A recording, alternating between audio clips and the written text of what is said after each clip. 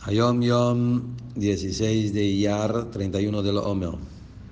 Mi padre, el Rebbe Rashab, cuando cortaba las uñas, mezclaba un palito, algo de madera, antes de quemarlas.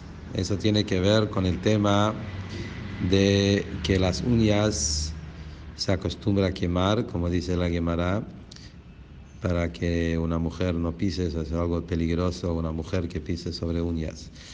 Por eso se acostumbra a quemarlos, pero como hay un peligro de quemar uñas, también por eso mezclaba un pedacito de madera, así no se quema solo las uñas, se quema otra cosa.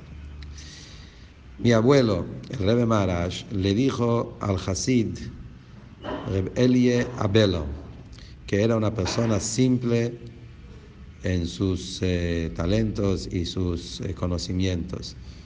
Cuando este Hasid entró a Yehidut y le dijo así: Elie, yo te envidio, vos viajás en las ferias y ahí ves mucha gente. Él era comerciante.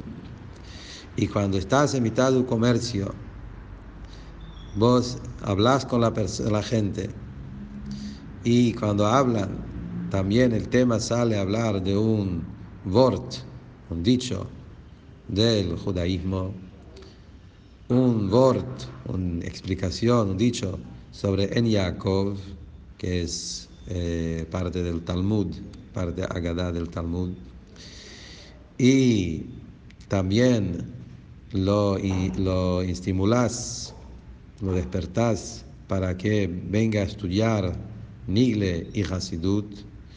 De todo eso se arma una alegría muy grande arriba.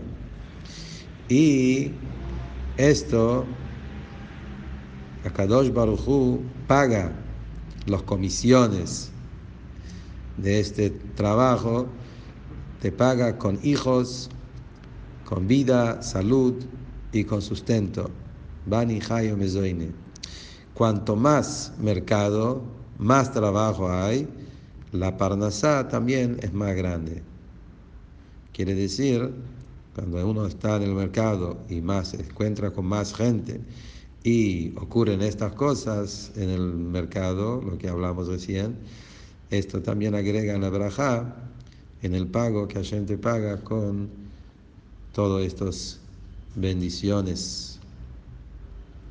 Bueno, justo la parashá de la semana habla sobre temas de comercio, ¿sí? Están los alajot de compras y ventas, todo eso se encuentra en la parashá de esta semana.